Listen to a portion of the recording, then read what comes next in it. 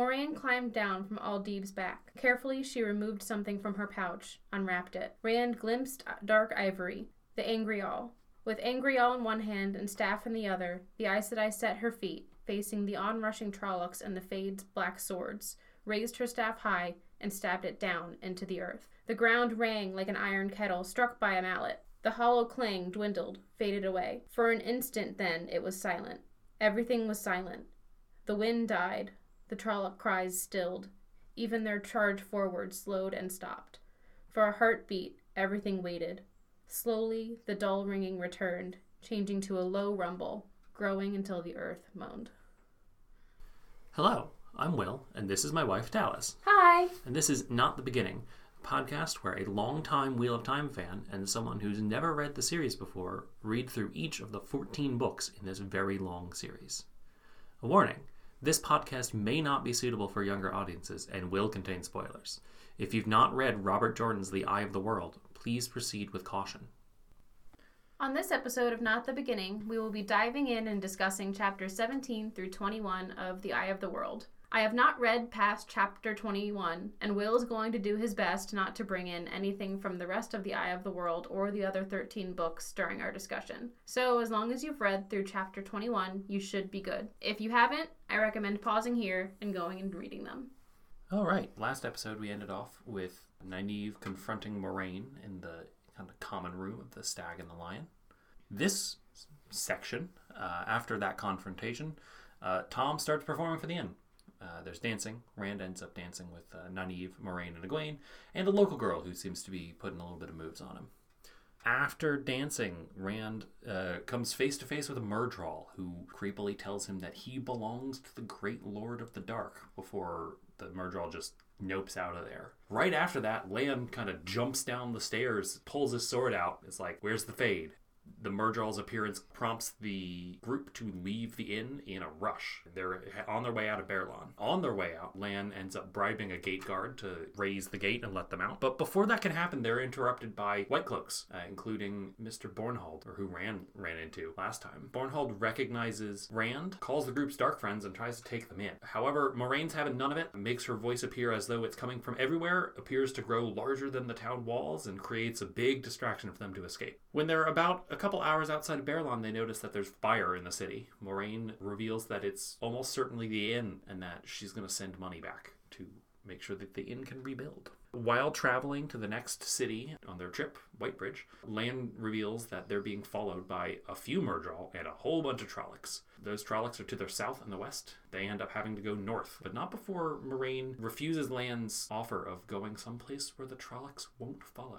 Eventually, though, they are forced to come face to face with the Myrddraal and some Trollocs. Lan and the boys charge at them, all giving war cries. Mats is in a different language, which we learn later is the Old Tongue. After a very short but rather close battle, the group is almost taken by several hundred Trollocs, but Moraine does some tricks with the One Power, causing an earthquake and raising a wall of fire. After this, she's exhausted, and they end up having to go to the place Lan said that they wouldn't follow, Aridhall, or, as it's now known, Shadar Logoth. There, they set up camp in an abandoned building. The whole city is abandoned. And the boys are idiots and decide to go exploring the city, which is much, much larger than Baerlon. While exploring, they come across a man who calls himself Mordath. Mordath wants them to help transport some treasure that he's found, taking them to a chamber filled with treasure, gold, gems, fancy weapons, and the like. While there, they tell Mordath that they're not alone. They're traveling with Egwene and Tom and Lan and Nynaeve, and Mordath gets pissed about that. Rand realizes Mordath doesn't have a shadow, which triggers Mordath to balloon in size and try and attack the boys. Running away, they get back to where they've set up camp, and Moraine tells them a story of Aridhall and how it became Shadar Logoth. At the end of this story, Lan appears, he had been searching for the boys, and tells them the Trollocs actually did enter the city, driven by the Myrddraal. They need to leave now and head for the river, which Trollocs and Myrddraal can't cross because they can't swim. While on the way out of the city, though, they end up getting separated by the evil of Shadar Logoth, the Mist, Fog, Mashadar. This causes them to split up into about 3 groups. We end up realizing that Moraine, Lan, and Nynaeve are one group, Rand, Mat, Tom are another, and Perrin and Egwene are off kind of on their own, Rand, Matt, and Tom end up boarding a ship called the Spray, whose captain is Bail Domon. They have Trollocs follow them, and they manage to fight the Trollocs off. And talking to the captain, Bail Domon, they give their coins, their silver coins that Moiraine gave them in passage. Meanwhile, Perrin gets separated at the same time and is driven into a river. The Trollocs chase him into the river, and he kind of washes up ashore a little while later. And we realize that the next morning, Nynaeve escaped because the Trollocs weren't looking for her. They were really only looking for Rand, Matt, and Perrin. And she ends up sneaking up and eavesdropping on a conversation between Moiraine and Lan. Moiraine realizes after a little bit that Nynaeve is there, saying that a woman who can channel can never truly hide from another woman who can channel. And Moiraine tells Nynaeve that Nynaeve herself can channel. She explains how women who don't get a handle on their ability, about 3/4 of them end up dying. Nynaeve was very lucky not to. We end off with Nynaeve, Lan, and Moiraine setting off to find one of the boys who went south. At this point that we realize that the coins that Moiraine gave the boys back in Emond's Field are actually ways for her to track them. So, a whole lot of stuff happens here. A whole lot of stuff. So much so that when I was reading your recap, I forgot entirely about the dancing at the inn. So it took me a little bit longer to get through this section because so much happened. And the dancing at the inn was one of my favorite parts. So it's a fun part. It's a fun part. There's like a random town girl who's like, "Hey Rand, what's up?" Yeah, she like... But with a wink. Yeah, she gives him a subtle, or like a shy smile, and then a wink that is not so shy. I don't understand how a wink can specifically not be shy. Well, that's because you don't wink at people. I don't wink at people. Yeah, so there's some dancing at the inn, and Rand ends up dancing with Nynaeve and Moiraine, and is terrible at it. And Nynaeve ends up kind of ragging on him. Yeah, she comments on it. She's like, "I thought you were supposed to be a good dancer," and he's just like stumbling over his feet. He's like, and then maybe I'd be a good dancer if I weren't dancing with Mom and Merlin. And then he gets to dance with Egwene, and he's excited until he remembers that they're fighting. And I'm just like, get your shit together. Yeah. Like, get it together, guys. They do not have it together, even in the slightest. No, they start to get it together a little bit when like all of the shit starts going down.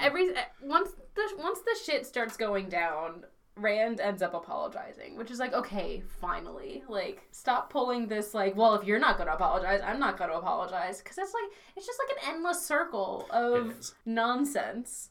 So, there's some dancing. There's a creepy guy with a scar face that's kind of stalking them at the inn. Yeah, he's just watching.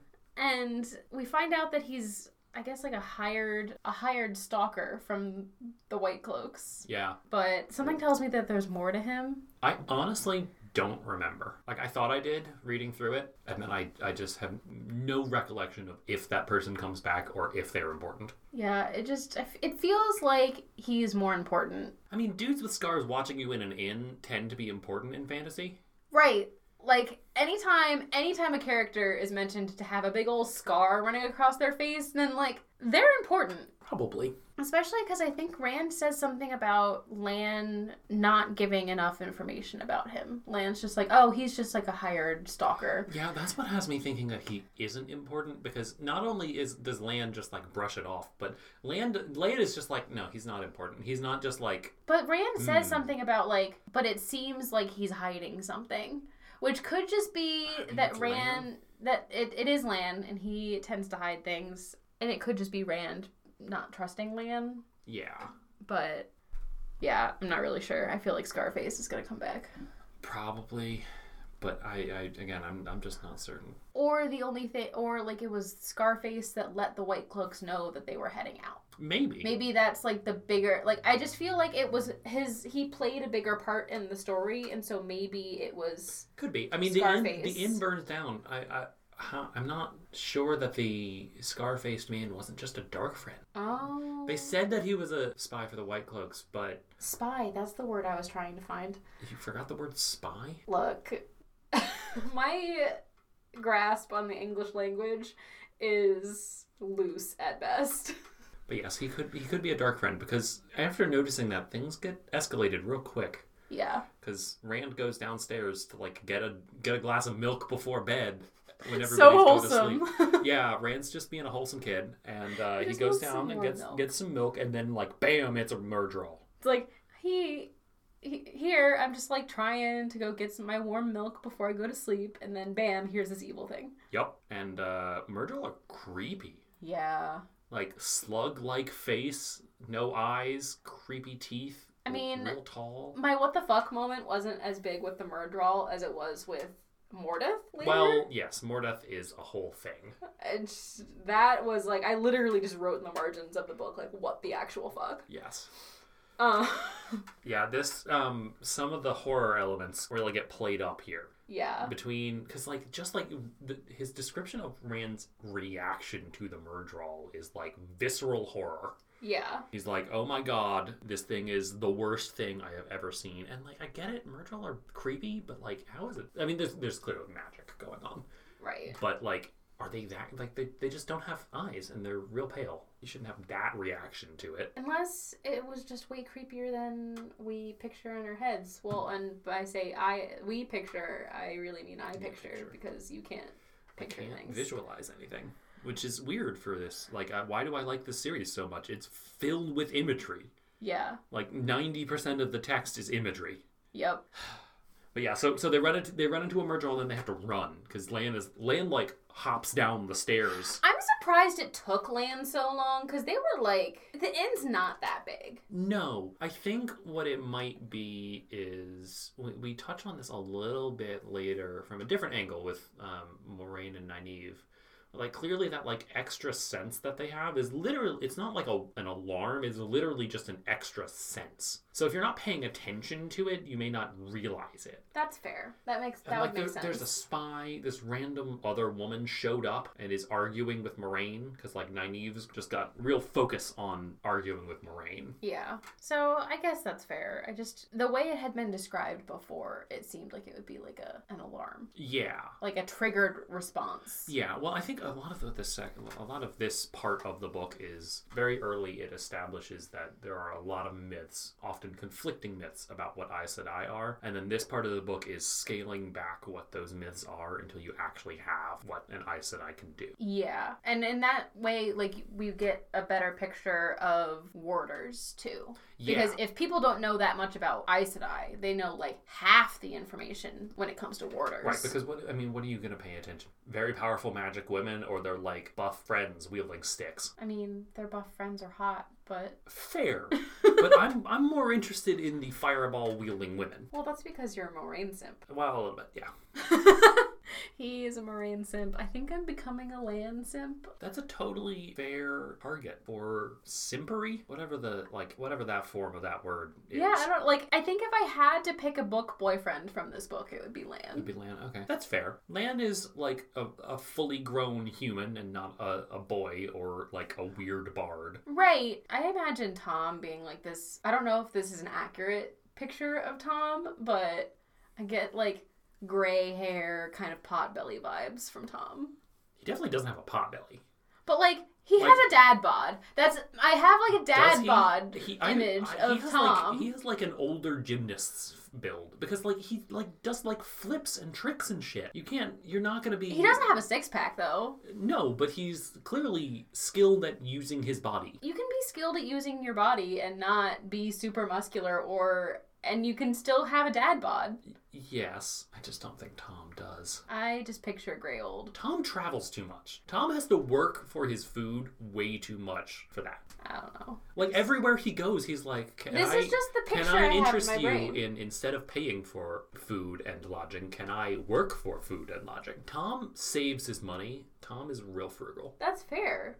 I'm just saying, this is the picture I had in my brain. Just like the picture I have in my brain for Lan is Geralt of Rivia. Yes. Whereas the quote unquote picture in your brain for Lan is kind of like samurai-y. Yeah. Which is two completely different pictures. Both are valid. I mean, they're not that different. They're both stereotypical stoic warriors. Imagine how pretty Moiraine and Lan would be. Very, very pretty. Henry Cavill and Rosamund Pike. Both two very pretty people. Yes. Not that, I mean, again, the guy they cast for Lan is... Also hot, because I saw that picture. You showed me the clip today, and I'm like, yeah, okay, I can dig it. Yeah, they got it. They got it. He's hot. Yeah. I mean, I don't think anybody in the series will be as well cast as Moiraine, because despite the, like, height issues, which, like, is honestly not even a problem, Rosamund Pike is Moraine. Yeah, she's got the vibes. She really does. It's nuts. Yeah. That's going to be great. I'm so excited. I'm really anxious to see how, honestly, I think of the 3 boys, Rand will be the hardest to play, but Matt will be the hardest to get right. I have just like conflicting feelings about Rand, and I think it might just be that I'm tired of being in his head. So Fortunately, we're not anymore. We get a full chapter of Nynaeve, which is just delightful because I'm just tired of being in Rand's head. It's not like I dislike Rand. It's just I'm used to reading books that flip POV more frequently. Yeah. Like I don't like head hopping because that just gets like super confusing. Mm-hmm. But like very clearly delineated scenes in which it's a different POV character. Yeah. And it just took so long to get there. Like, I'm at like 260 pages in. And wow. I'm a third of the way in. Yeah, and we've not really left Rand. Until, like... the very end. Very end. Yeah, you get, like, they get separated. They get separated, and you get, like, a very quick Perrin scene, which was fun. I like Perrin a little bit more. Yeah, it gives Perrin a lot more depth. Yeah, and then we get like a whole chapter of Nynaeve. Yeah. And her POV is just very practical. Yeah, and she's way more practical than she appears to act. She's very self-aware. I think that's where the practicality comes in. Is that like she may not be actually practical, but she's self-aware, which is not necessarily something that Rand's point of view would let you think about her. But now that I've read it, I'm like, yeah, that totally makes sense. Yeah, actually, she's super self-aware. You saying that now just gave me a thought. In a lot of ways, I feel like Nynaeve is almost the inverse of Perrin. Right? Where people assume Perrin doesn't have a whole lot going on upstairs because he, like, is methodical and deliberate. Mm-hmm. But he thinks about a lot of things, right? Like, he's got a lot of thoughts going on. He just doesn't always act on them. Where Nynaeve seems really impulsive, right? Like, she just, like, got fed up with the women's circle taking their time, or with the village council taking their time, and just, like, left the 2 rivers to follow Moraine and the rest of the Emond's Fielders. But you get in her head and you realize she's not necessarily impulsive. She just isn't sharing her thought process. She also just makes decisions very quickly. So it's not like she's impulsive. The speed at which she thinks through a decision completely and then makes it is a lot faster than the comparison that you made, which is Perrin, which people think he's simple and people think he might be a little bit dumb because he overthinks. He just does that at a slightly slower pace and doesn't necessarily act on those thoughts. Right. Like, Perrin is very much... I call him simple-minded, but that's not because I think he's dumb. I don't think he's dumb. I think Perrin's down to earth. He's down to earth. He has he looks at things more simply and thinks them through. And he tries to boil things down to the bare bones. Yeah. Because that's what... Everyone needs someone who ground... Like, he's the grounding force in the party. Yeah. Matt is comic relief. Perrin is the people who keeps everybody on Earth. Yeah. You need, like, that scene in Parks and Rec where Chris is all, like, upset. And so April starts listing things that's going to bring you down. And then Andy's like, I'll list things that bring you up. And, like, it evens you out. Matt is Andy. Perrin is April? But not really.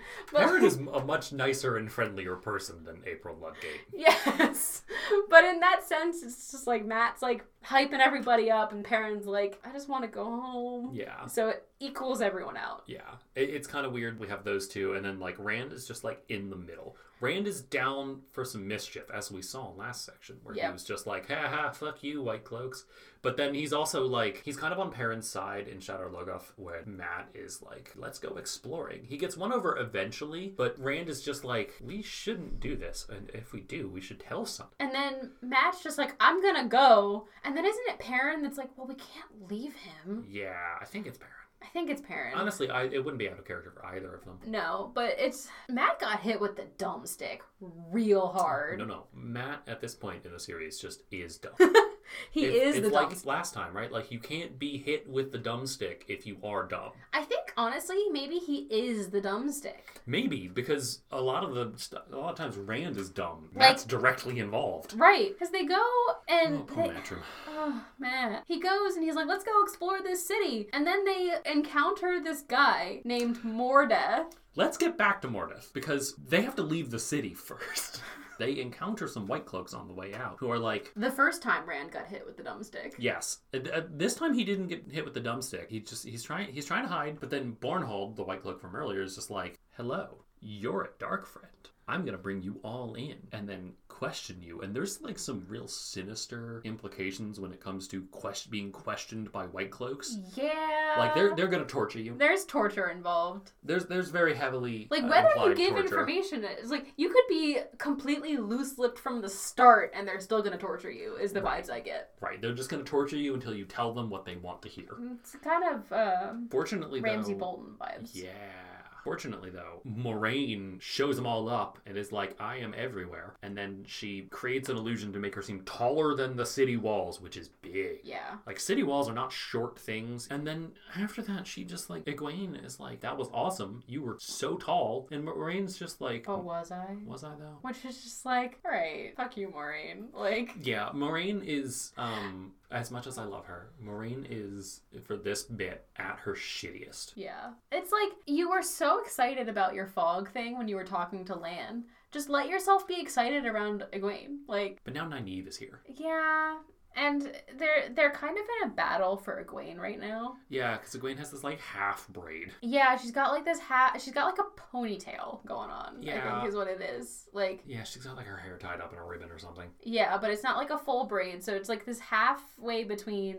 Because Egwene just gets, like, her entire personality wrapped up into whatever strong woman is around her at the time. Yeah. Which, like, that's not healthy.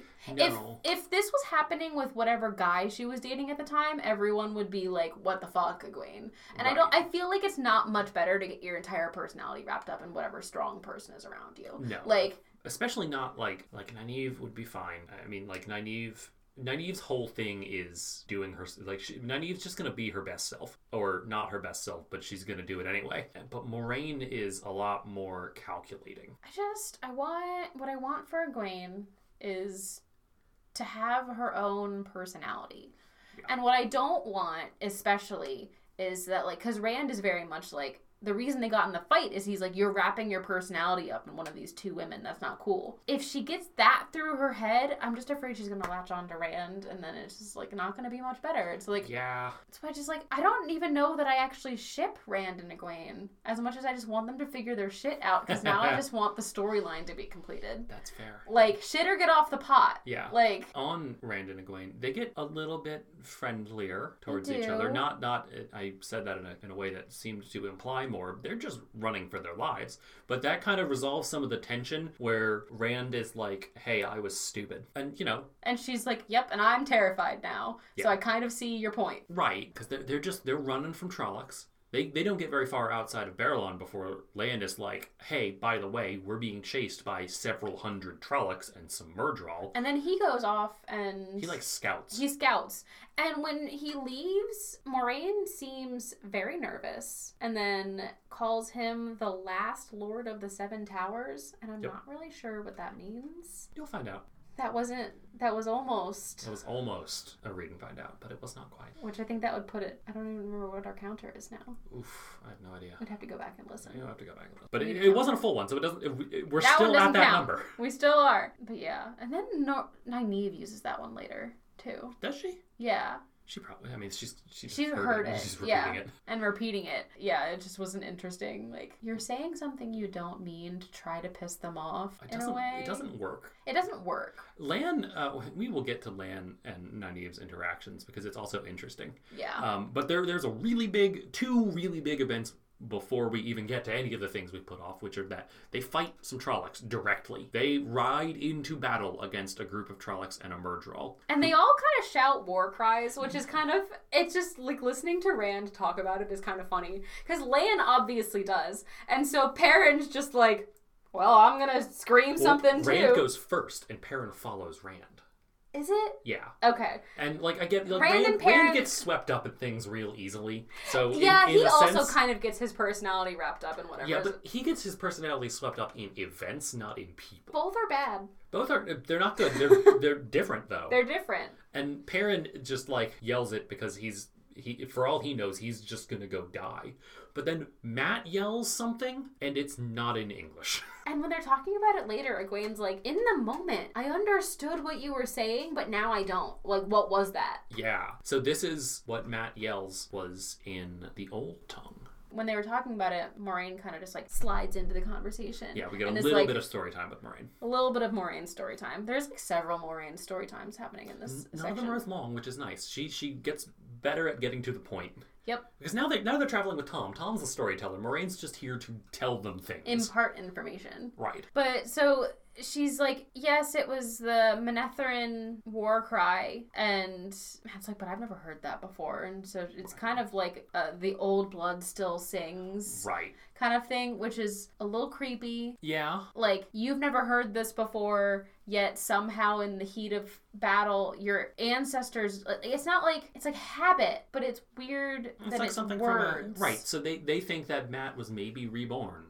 Somebody, but then like of course Tom yells reborn. at them for saying that, because being reborn means a whole lot more than what they think it does. Yeah. Which also makes me think that Tom knows more, has seen some shit. Oh, maybe, yeah. Because, like... I mean, clearly, at least... He's not just a bard.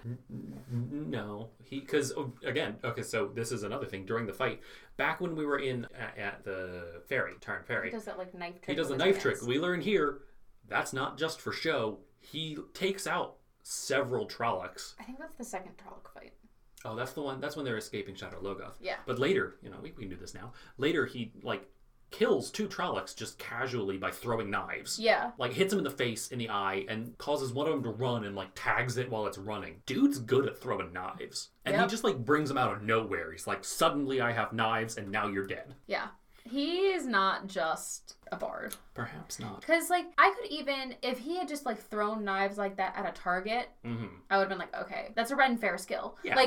He's a Ren Fair, I'm thinking Ren Fair entertainer. There's a sword swallower at Ren Fair. There's knife throwing. But no, he can hit moving targets with precision. Yeah, and he knows more than he lets on. So there's this talk about Matt being reborn. They're talking about somebody being reborn, aren't they? Someone's been reborn. Well, that's why Moraine took them. Right. Essentially. So this is maybe a little bit of a hint that maybe it could be Matt. Could be. We've been living in Rand's head, but clearly that's not necessarily what's going to happen here, because now we've started to explore other possibilities, and Matt has something very weird happening with him. Because he's able to just recite this war cry that he's not familiar with. In a long dead language. Right. Sketchy. But yeah, so after they fight some Trollocs and shout in other languages... Then they get to Shadar Logoth. Oh, well, not quite then. Then Moraine causes an earthquake. Oh, yeah. Yeah, so, they kill these Trollocs, and then they turn around, and there's several hundred Trollocs just, a couple hundred feet away,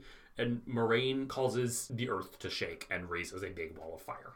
Which is badass. Yeah. And also kind of wipes her out. Yep. And then Lan has to, catch her. And this is one, I think this is I just love Lan and Moraine, okay? But so there's this moment where Lan helps her onto her horse, and just the harshness in his voice at odds with the gentle way he lifted the Aes Sedai into her saddle. It's aw. They're in a huge battle, and she just killed a bunch of stuff, and he just killed a bunch of stuff. Yep. And they gotta get going, but aw. Yep.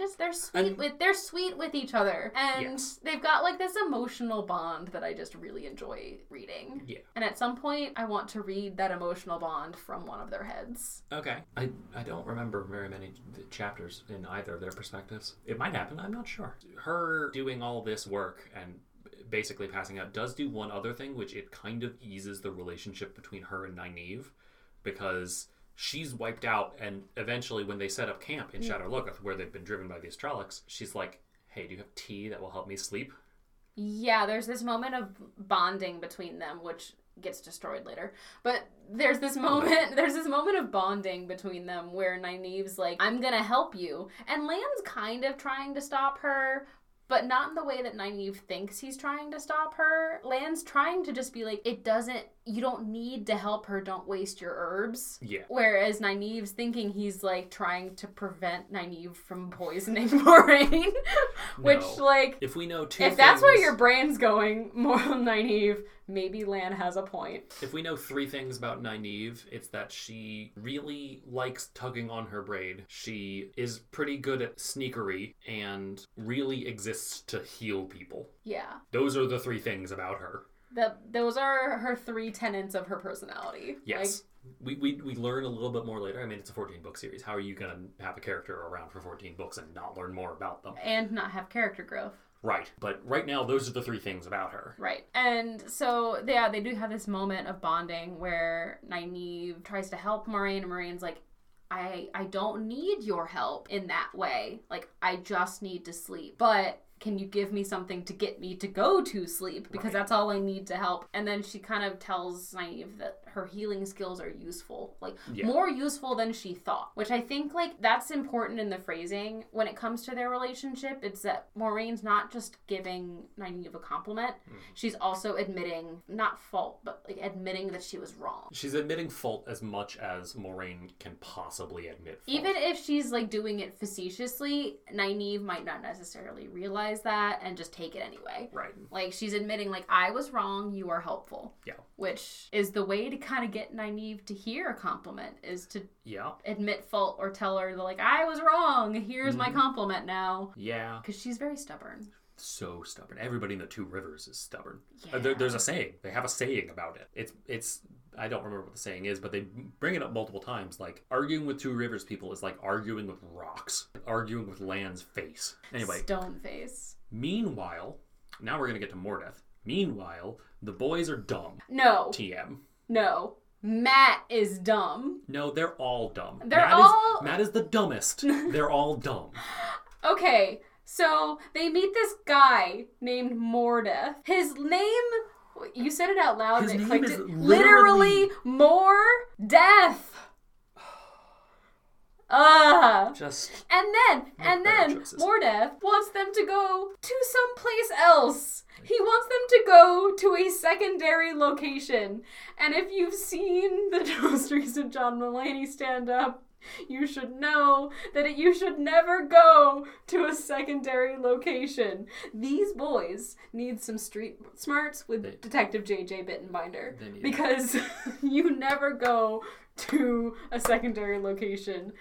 Mordeth literally lured these boys like someone would lure a child with candy. Yeah. He's just like, I have some treasure. Would you like it? Can you help me carry it? It's just so like, dumb. do you want to go to this dark, dark cave? Yeah. In their defense, on the street smarts front, this is like the second street they've ever been on. So they come from Emmons Field, where there's like an inn. I'm just saying, Tam would be really disappointed. Tam would be very disappointed in Rand for many reasons. Actually, you know what? No, Tam would not be disappointed in Rand.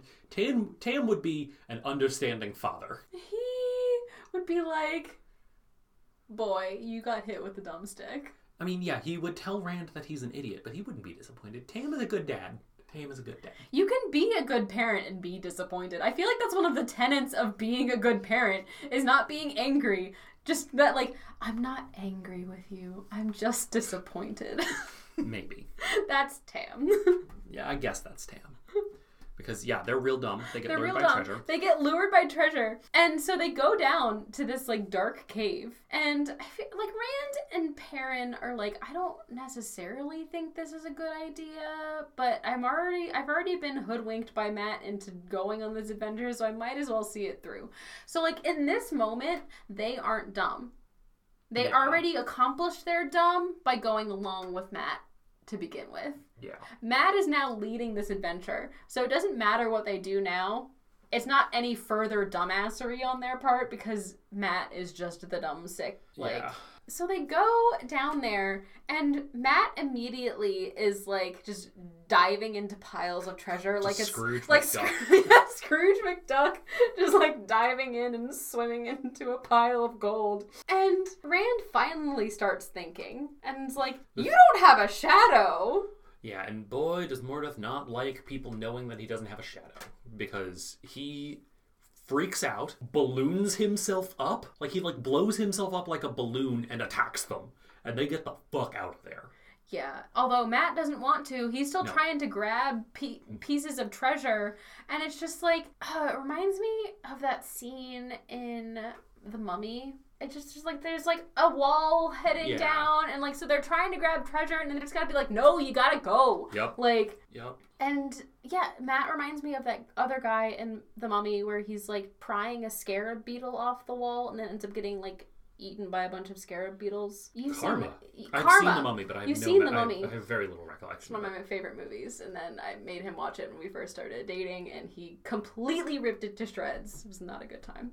Don't have me watch bad movies if you don't want me ripping them to shreds. I rip bad movies I like to shreds. Brendan Fraser is a national treasure, okay? I can maybe agree with that. That doesn't mean The Mummy is a good movie. It can be fun. Fun and bad are independent of each other. It's better than Dune. It's way better than Dune, but I love Dune. Dune is the worst. The 1984 Dune. Not the one that is about to come out. With Timothée Chalamet, and I'm very excited for that one. So they get back to camp, and Moraine's like, what the fuck? You left without telling Mom. Yep. Lan has gone off to find them. Yep. And it's honestly, like, I feel like in that moment, it wouldn't have been out of place for Moraine to go, it's a good thing you got back before Dad did, because you don't want Dad to find you. Yes, and also no, I'd much rather deal with angry Lan than angry Moraine. Moraine literally just caused an earthquake. I'd rather deal with Man with Stick, even if Man with Stick is very skilled with the stick. Counterpoint, though. If there was a time to piss Moraine off, right after she completely depleted her energy stores is the time to do it. That's fair. Lan seems to never have his energy stores depleted. No, it is kind of we haven't seen him tired yet. Yeah, I'm also waiting for that. I'm waiting for a Lan needs help moment. Yeah. I'm wondering if that's like a Warder thing, or like clearly Lan has seen some shit. I'm wondering if it's a factor of him being a warder or if it's a factor of him just being experienced. No, I think it could be that he just knows his limits and knows not to get near them, whereas Moraine is just like... Moraine's constantly pushing her limits. She is, and that's why Lan is very much like, take a nap. Yeah. Go to this place. So, when you were going through the recap, it made me think of it. The place that Lan initially suggested where he knew the Trollocs wouldn't go, that is Shadow Mordath. Shadow Logoth. Logoth, yeah. Yeah. Shadow Mordath, whatever. Yeah, when the boys get back, we get a little bit of the history of Shadow Logoth, formerly known as Eredhol. Yes, please, Do you need an explainer on that? I need, a Spark Notes of that. Sure. So, Eredhol used to be a big city. Mm-hmm. Eventually, a man named Mordath showed up and kind of that one guy in the Lord of the Rings who talks in the king's ear and causes the king to be bad. I'm gonna go ahead and say no because I don't remember any of those movies. Okay, so Mordath talks to the king and gets the king to just kind of be evil, but evil in a different way. This city is trying to defend itself from the Dark One and Trollocs, and so what he gets the king to do is be super insular. Don't trust anyone. Okay. And eventually this conditions in the city get so bad that it just kind of destroys itself, falls apart. And eventually a large force of Trollocs invades. But what happened when scouts from a nearby army got sent in, it was just dead Trollocs and Myrddraal with writing on the wall smeared in blood. And then the next day when they sent more scouts in, it was all gone. Yikes. Big yikes. And so Mordath is hanging out, trying to... one of the things she says is Mordath is trying to steal a body. She asks the boys, did you take anything from him? Did you go anywhere? She asks them a bunch of questions that are all did he touch you? Did you take anything from him? And did you agree to do anything for him? Did you agree to do anything? And did you go anywhere? Did he take you to outside the city? Outside the city, yeah. Not just to the secondary location of treasure, but did you go outside the city? And they didn't, sort of, because Matt picked up a dagger. Yep. And I read that passage 3 times, and I can't find if he dropped it or not. This is a read and find out, for sure. Because I'm going to assume that they were in a treasure-filled room, that's not just a plain old, it's not a dinner knife. It's a dagger. I mean, if it is a dinner knives can be treasure. They can be worth a lot of money if they're made out of gold. But he picked up a dagger, and I'm just going to go ahead and assume that it's probably the ruby dagger. Yep. That's yeah, okay. Which is okay, so if he dropped it, was that just a hint that he was going to be dumb and go after treasure? Or did he keep this thing and then lie to Moraine, and then now he's on a boat? Well, did he lie to Moraine? They said that they didn't take anything from him. Did he take the dagger from Mordath? Or did he just take the dagger? He took the dagger from a giant pile of treasure that Mordeth's like, hey, help me move. Yeah. So it's assumed... But Mordeth didn't give it to him. Here, that's just my question, though. Like, can Mordeth get out now? Like, does all 4 things need to be true? Do they need to have Mordeth touch them, give them something, have them agree to do a task, and then lead them outside of the city? Or does just one of them? Like, is it 100% or what We'll find out. level? Is Rand now traveling with a Mordeth? incarnation of human evil? Yeah. Who's, I mean, it's different than the Dark One. It's Matt's been human evil. super quiet since they got out of Shadow Logoth, which is uncharacteristic. It is. He hasn't had much time to speak. I guess they had. But a I little time almost to speak forgot. in this I almost forgot Matt was even with Rand until Okay. he got kind of lost in the narrative. I don't know if that was on purpose or if that was just it's a 14-book series and it's the first book in the series. And like, no matter how good of an author you are, your first book, I'm gonna forget some stuff. You're gonna forget some stuff. You're gonna and no matter how good your editor is, information's going to get lost in the narrative. So like, was he just lost in the narrative, or is it on purpose that Matt kind of got lost in the narrative and then showed back up? Because I don't know where he was. I scanned for Matt's name on those pages while they're running in the forest with Tom, and then Tom kills a bunch of Trollocs, and then they get to the boat, and I'm like, where did Matt go? Yeah. And then all of a sudden they're just sitting downstairs and Matt produces a coin and I'm like, oh, there you are. Where were you for the past 3 pages? Yep. Let's get into why they were separated. So we've gotten just about everything in Shadow Logoth other than leaving Shadow Logoth. The Mashadar.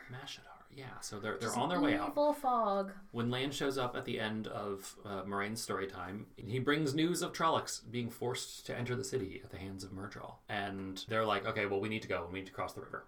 Trollocs and Myrddraal can't swim.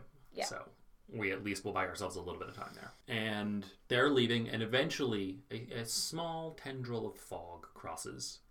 And Moiraine's like, whatever you do, stop. Do not touch that. You will die. Yeah, it's kind of like acid fog in the mist. It's very Stephen King. Later, so they split up, and they kind of get scattered by the fog. It starts, like, cutting the group into pieces. Not literally, but figuratively. It did literally cut some Trollocs and a Myrddraal into pieces. Yeah, it killed Trollocs and Myrddraal fast. And earlier, when Lan killed the Myrddraal by decapitating it, which is quite the feat. There was a moment where Tom was like, it won't die until nightfall. Until nightfall? Yeah. Mashadar just kills it. Okay, so that was not just Tom was being dumb, and that's not is that an actual thing with Myrddraal? Is that they don't die? They don't die until the night that they are killed. The night of the day they're killed. Wasn't it nighttime when he was killed? It was, and I'm not 100% certain that... Or was it twilight? So no, it was nighttime, because Mashadar only comes out at night. No, I mean when the first Myrddraal was killed. It was daytime. Okay. So I don't know if it was... I don't know if, you kill a Myrddraal at night, if it just dies right then, or if you have to wait, a full day. Or if, it's just a length of time thing. But a Myrddraal touches Mashadar and dies. Obliterated. Real quick. Yeah. And a whole bunch of Trollocs that go with it. And it's bad for them. Yeah, that was another detail we picked up, and I'm not sure if we explicitly mentioned it, but that the second a Myrddraal dies, the Trollocs that follow it die. Yeah. Kind of like a White Walker in the Whites in Game of Thrones. Okay. Very similar. Not always, but similar. Yeah. Yeah, Mashadar's fucked up. It boils them alive. The Mist, Stephen King. Yeah, and they get separated. And this is when we get different points of view. Pretty quickly when this happens, we are shifted over to Perrin's point of view. And he finds Egwene. He finds Egwene briefly. Briefly, because they're running and Egwene's not keeping up because... Bella is not fast. Not fast. And then Perrin. Perrin just rides off a cliff. Poor slow Perrin. I'm worried for his horse. That horse is probably dead. The horse probably is dead. Because, a horse doesn't usually survive that kind of fall. No. Perrin barely survives. Perrin, almost drowns. He almost drowns. He considers just, stripping in the river, which would be a weird thing to run up on. Just, Perrin naked on a river. I mean, Perrin's probably hot, so... Probably. He's got all those muscles. Yeah, so Perrin dunks himself into a river. He loses his cloak, but then manages to not have to shed anything else. Which, it sucks that he has to lose his cloak, but also his cloak would have been wet, so it's not like it would have provided him all that much warmth. Yeah. He keeps his shoes, though, which is important, and his axe. Yes, he Because takes like the axe. if you need things, shoes and an axe. Yeah, 'Cause- nothing else. No clothes. Because he's and it, like you get Nowhere to store the axe. in his point of view, like you get this moment of like him thinking, which is clearly very much like it shows that he's not a person who doesn't like it shows that he's a person that does think things through. Right, Because he's trying to figure out what to shed off of himself that would be the most prudent. He's like, obviously the cloak's gotta go. And then he's like, I should drop my axe, but I don't want to go up onto a shore and then be empty-handed. Like, what am I gonna do against a Trolloc with my fists? Right. And then he's like, and I also need shoes, so I just hope I don't drown until I get to shore. Yeah. He's kind of makes that point of like, what's the point of being alive If I'm just gonna get killed because I don't have shoes or an axe? Right. It's like, Perrin thinks things through. Yeah. The next point of view we get is Nynaeve's. And this is actually the end of the section. Yes. So we get Nynaeve, and she wasn't being hunted by Trollocs because the Trolloc kind of looks her right in the face, and then it's like, and then nopes right out of there. Yeah. And so she's going about, and she sneaks up on Lan again, which just... That's a running thing now. If she sneaks up on Lan enough times, I might just start, like, low-key being like, there's something there. I don't know. I'm desperate. Okay. I'm desperate for ships. Okay. I mean, we've been introduced to shockingly few characters who stick around for an epic fantasy series. Yeah. So she sneaks up on them, and then Moraine ends up tapping into that extra sense that she can use to sense Nynaeve is there, because Nynaeve can channel the one power. Yep. She is an Aes Sedai, sort of like Egwene. Yeah, and I think that's kind of where some of Lan's respect is obviously like, damn, you're good at tracking and sneaking. Do you think he can sense it too? I don't think that. Because he's surprised. He wouldn't be surprised if he could sense it. No, but like, he might not have the sense of being able to know where she is, but do you think he can just sense that there's some, like, she's not just a wisdom, or... I don't think so. Okay. Because again, he's surprised. That's fair. He does kind of have this instant respect for her, though, which he doesn't have for Egwene. No, he definitely doesn't, because he treats Egwene like a kid, and he treats Nynaeve like a woman. Yes, he treats Egwene sort of the same way he treats the boys, and that, like, she doesn't understand what's happening. And he says the same type of stuff to Nynaeve as well, of like, you don't understand what's at stake here. But he says it in a way that is like, you don't understand this specific thing that's at stake, not that you don't understand what it's like to have something at stake. Yeah. Which is how he treats the rest of the Emond's Fielders. It's like, you don't even know what the words at stake mean, much less know why this is a big thing. I think for him at this point, Nynaeve, his, like, I guess, friendship hierarchy is like Moraine all the way at the top, like 1,000. Yep. Somewhere below that and above the Emond's Fielders, who I think Matt is at the bottom. Nynaeve, so it's Moraine, then Nynaeve, and then Tom. I would have put Tom below the Emond's Fielders because he clearly doesn't like Tom. No, but he thinks Tom is a competent adult. But if we're just talking like friendship-wise, I think he likes the Emond's Fielders more than Tom. Okay, yeah, that might be fair. But competency-wise, Tom is competent. Yeah, Tom is competent. He's a competent human. And then I think Egwene, Rand, and Perrin are all on the same tier, and then there's Matt, just slightly below. Not a huge amount below, but just slightly. I think because he can sense, even though, like, every time the boys all get in trouble, they all kind of jointly take fault for it. They're like... They're really good about not being snitches. Yeah. They've clearly been doing it for 16, 17 years, where Matt's been getting them in trouble for 17 years, but they're all just taking the fall for it. Yeah, because in Emond's Field, they all do anyway. Yeah, I think Lan just can sense somewhere that Matt is the reason they're all getting in trouble. But I think he might also have some sort of appreciation for the bond that Rand and Perrin have with Matt. So they're like, he can't be that bad. Yeah. Like, he's friends with these other people for a reason. Mm-hmm. So the other bit of information, so there's something going on in between Lan and Nynaeve here. But the other thing we get is Nynaeve's ability to channel. And we get a little bit more about what it's like to be someone who can channel before they become an Aes Sedai. Yeah, there's a whole lot of information. So Moraine goes through this whole thing about how, like, the signs that Nynaeve would have noticed in her early years. Yeah. To kind of prove that, like, I'm not just saying that you can channel the one power.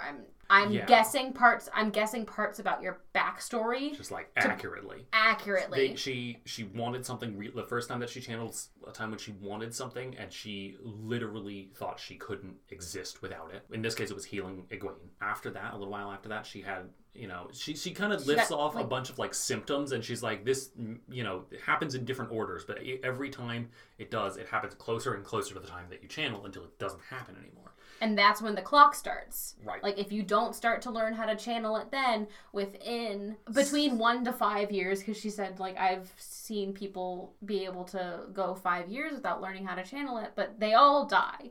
And not all of them, about 75% of them die. And once the dying starts, you can't stop it. Right. And so some of the symptoms were like weird, unexplained fevers and shaking. That end very quickly. Like unexplained recklessness. Yeah. There's a third one, too. I don't remember what the third one is, but there's a third one. What? You're giving me a face. Unexplained recklessness. Rand had some unexplained recklessness. Rand was being pretty reckless in Fairlawn. That's true. I'm going to keep an eye out for that. Yeah, how unexplained was that, though? He was with Matt. They were also all pretty reckless when they went to follow a guy named Mordeth. I'm just saying that, like, it's a thing to look out for, because men can channel the one power too. They can. And who's to say that these symptoms don't also apply to men? That's true. We don't know. Yeah, Moraine wouldn't. There aren't very many men who could channel, and all of them go insane, and they're not, like, looking out for, like, once they know a man can channel, they're not, like, studying them to find out, like, hey, are you experiencing the same symptoms? Yeah, they're kind of like, you need to... It's like, you need to go. You need to go in some manner. Yeah. Yeah, so Nynaeve, like, they go through all this stuff with Nynaeve, and the last little moment with Lan is that, like, they're trying to figure out leaving. Where to go. Now that they are all Nynaeve separated. really wants to go look for Egwene and Perrin and all of them, and I think they're trying to go south, which means they're going to look for Perrin, right? Yeah. Okay, because that's, one, he's the only one who didn't give his frickin' coin away. Yep, so it turns out the coins were tracking devices. Little Aes Sedai GPS. Fair. I also wonder, does Tom know that, and that's why he's pissed that they got rid of their silver coins? I think Tom's just frugal. I think he's just frugal, too. Tom's just like, why pay when I can play? But so they're trying to figure out where to go, and Nynaeve's very much like, I want to look for Egwene. Yeah. And then Moraine's like, she's not going to come with us. And Nynaeve's like, yes, I am. And Lan is just instantly very respectful of Nynaeve. Yeah. Which Nynaeve finds suspicious, but he says Nynaeve's name, and there was a moment where it's like there was an implied Sedai after. Yeah. And I'm just like, aw, Lan. And Nynaeve's like, nah, bitch. Like, I don't trust you. Yeah. Like, let him be nice. Which, small interesting thing here. Here we kind of realize that Sedai is also a title. Yes. Like, it wasn't I figured really... that out, kind of. Yeah. It's like Moraine's Sedai. Yeah. It's kind of like, instead of Madam, or like Madam, or like... Yeah, Miss or Mrs. Mrs. It's Moraine Sedai. Yeah. Which I like. I like that it's a title. Yeah. But that's that moment of, like, he just takes Moraine's word. Like, yeah, Moraine's like, hey, you could be an Aes Sedai. And Lan's like, cool, she's an Aes Sedai now. All right. All right. He's just very much like, I'm going to take my woman for her word. Yup. Go, yeah. Lan, go. Yeah, so we leave off with them heading south, presumably after Perrin. I do have one last question about that. Yeah? So, Nynaeve is able to sense Egwene, which is how she was able to find them at the inn. Yep. Why can't she just use that now to find Egwene? Well, now she knows about it. So, like... Everything she was doing before was she didn't know she could channel. So everything she was doing before was subconscious. And there's if I had to guess, there's probably something about how she survived being able to channel that stops her from consciously using the one power. But now maybe she can to try to find Egwene. Maybe. Because I wouldn't put that past her. Maybe. It's like... We'll have to find out. I healed you, now I can find you. Yeah. So, now we're going to our recurring segments. Yes. Which has so far just been favorite moments, but now there's some other things going on, so we're adding a few. Updates on the creepy aura readings that were from the last section. Good old Min. Good old Min. So I'm just gonna, like, if I find them as we continue reading, I'll point out that I've found them. So in this section, Matt picked up a dagger, which, like I said, I assume is the dagger with the ruby that Min saw. Yeah. And then Nynaeve mentions something, or not Nynaeve, Moraine mentions something about Lan being marked as a warder from birth. Was it marked as it wasn't marked as a warder, it was marked as fighting the shadow. To me, right now, that's kind of the same thing. Okay. I don't know too much about the warders, so I'm just going to assume that that's what that means for now. Yeah. I'll read and maybe I'll change my mind on that. But so he's basically been marked as a warder from birth, which they do by literally giving a baby a sword. So it wasn't some sort of metaphor. He was literally just a baby with a sword, which is where that image came from. Super cool thing for babies to have, swords. I mean, what do they can't do much. They can't lift it, so that it's not that big of a threat as long as it has a sheath. Oh, see, I was just imagining a little baby sword. No, I think it was a full size. I mean, it's Lan. It was a full size sword, and maybe he was able to wield it as an infant. Because it's Lan. It's Lan. So the next recurring segment, ship updates. Any ship updates? Seems like Rand and Egwene are a little bit more on stable ground now. So there's nothing necessarily new this week. I'm desperate for ships, so if Lan and Nynaeve continue to have moments, I'm sure that's going to go up there. Do you think that could end up as like a love triangle between Moraine, Lan, and Nynaeve? Possibly. That'd be one contentious triangle. Or they're just like, hey, let's all just have the free love. I don't know. That's a possible ship. And then I'm still on the Rand and Egwene need to get their shit together, and Moraine and Lan trains. Okay. I haven't decided if Moraine and Lan, if it's a romantic ship or just like a platonic, like, I haven't decided if it's like a slash or an and on AO3. There's a difference between those two. Okay. Slash is for romantic ships and is for friendship ships. Okay. If you're reading on AO3, tag your fics properly. All right. Last recurring segment. Favorite moments. Dallas, what were your favorite moments? Or favorite moment? Mine, I think, were Rand doing all of the awkward dancing with Moraine. I just loved the line. I typed it out so I could read it. If he had thought he was stumble-footed with the wisdom, it was nothing to how he felt with the Aes Sedai. She glided smoothly, her gown swirling about her. He almost fell twice. Rand suddenly has 2 left feet. Loved it. Yep. Favorite moment. All right.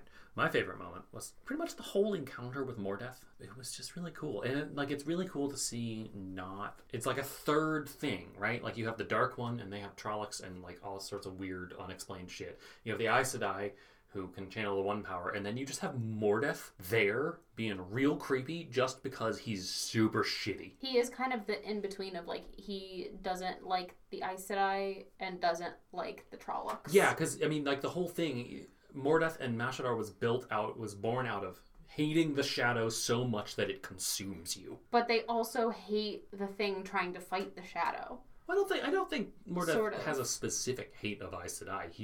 Mordeth just wants what he wants, and he just sees people as an ends to a means. Yeah. Like Aes Sedai, not Aes Sedai, whatever. I mean, he might be a little bit scared of Aes Sedai because the one power is the one power. Terrifying. But he wasn't specifically upset because of Moraine. He was just upset because he thought those 3 were there alone. I don't even think he mentioned Aes Sedai or Tar Valon. No, he just said Moraine. No, they did mention Tar Valon because they said they did, but he didn't. Mordeth had no reaction. Just that you're not alone. Yeah, and then suddenly it's like I can't kidnap you and right. So that was chapters 17 through 21. Next episode, 2 weeks from now, will be the next section, chapters 22 through 27. We're all split up now. Multiple POVs. Yes, we get to learn more about more people. We're not just living in Rand's head. All right, this was Not the Beginning, episode 4. Bye.